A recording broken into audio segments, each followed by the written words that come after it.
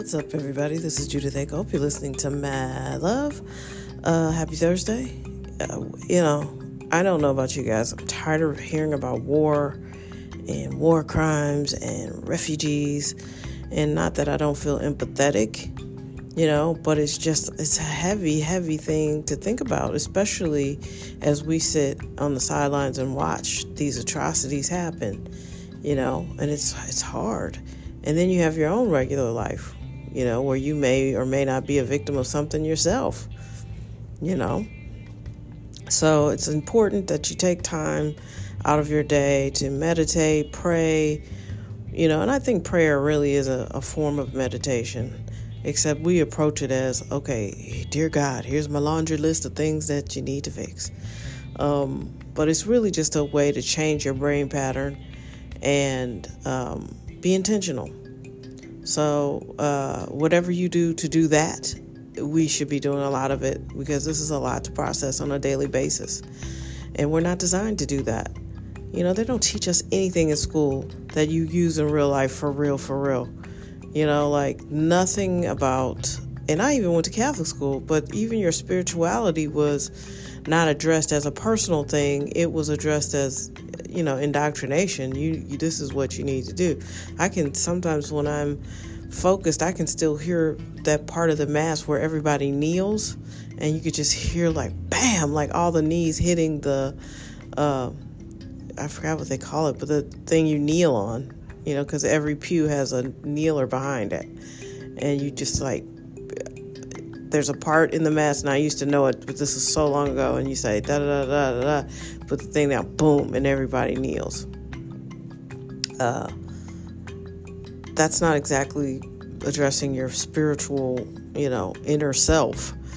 Mass was a pretty cold endeavor.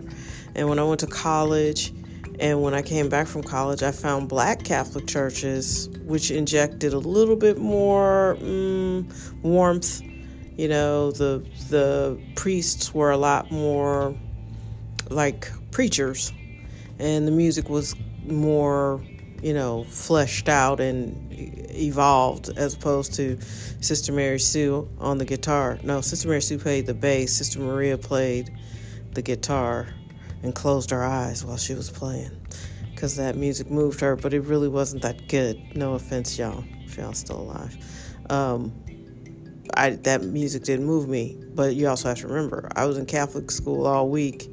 Then I had to go to Baptist church on the weekends, on Sundays, and I guess I was a bit of a music critic.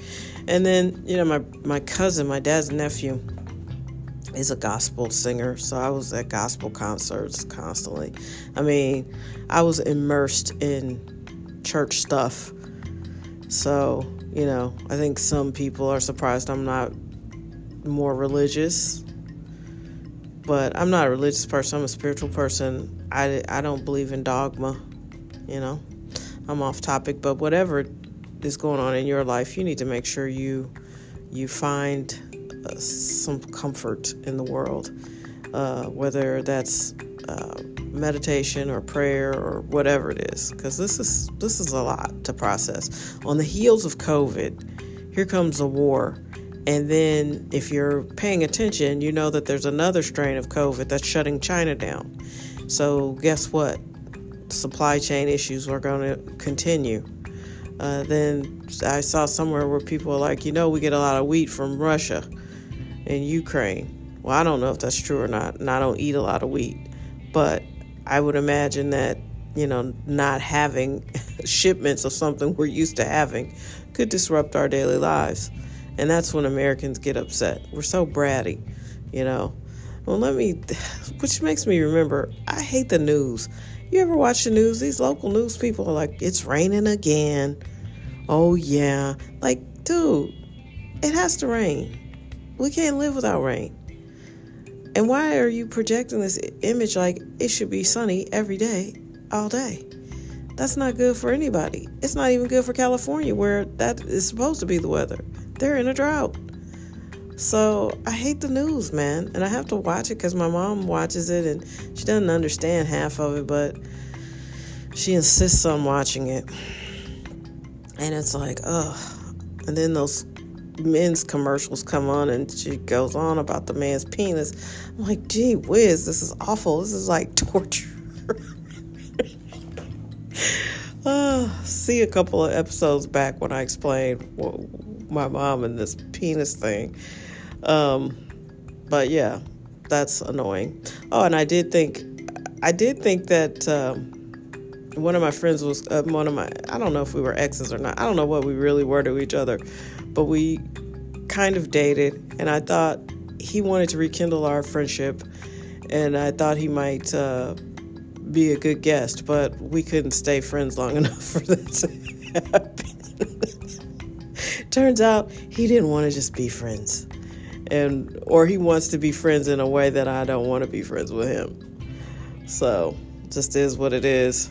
But it never fails. As soon as someone tries to come back into your life, you realize, whether it's a boyfriend, a friend, whatever, you realize instantaneously why that person wasn't in your life anymore. When people go, just let them go.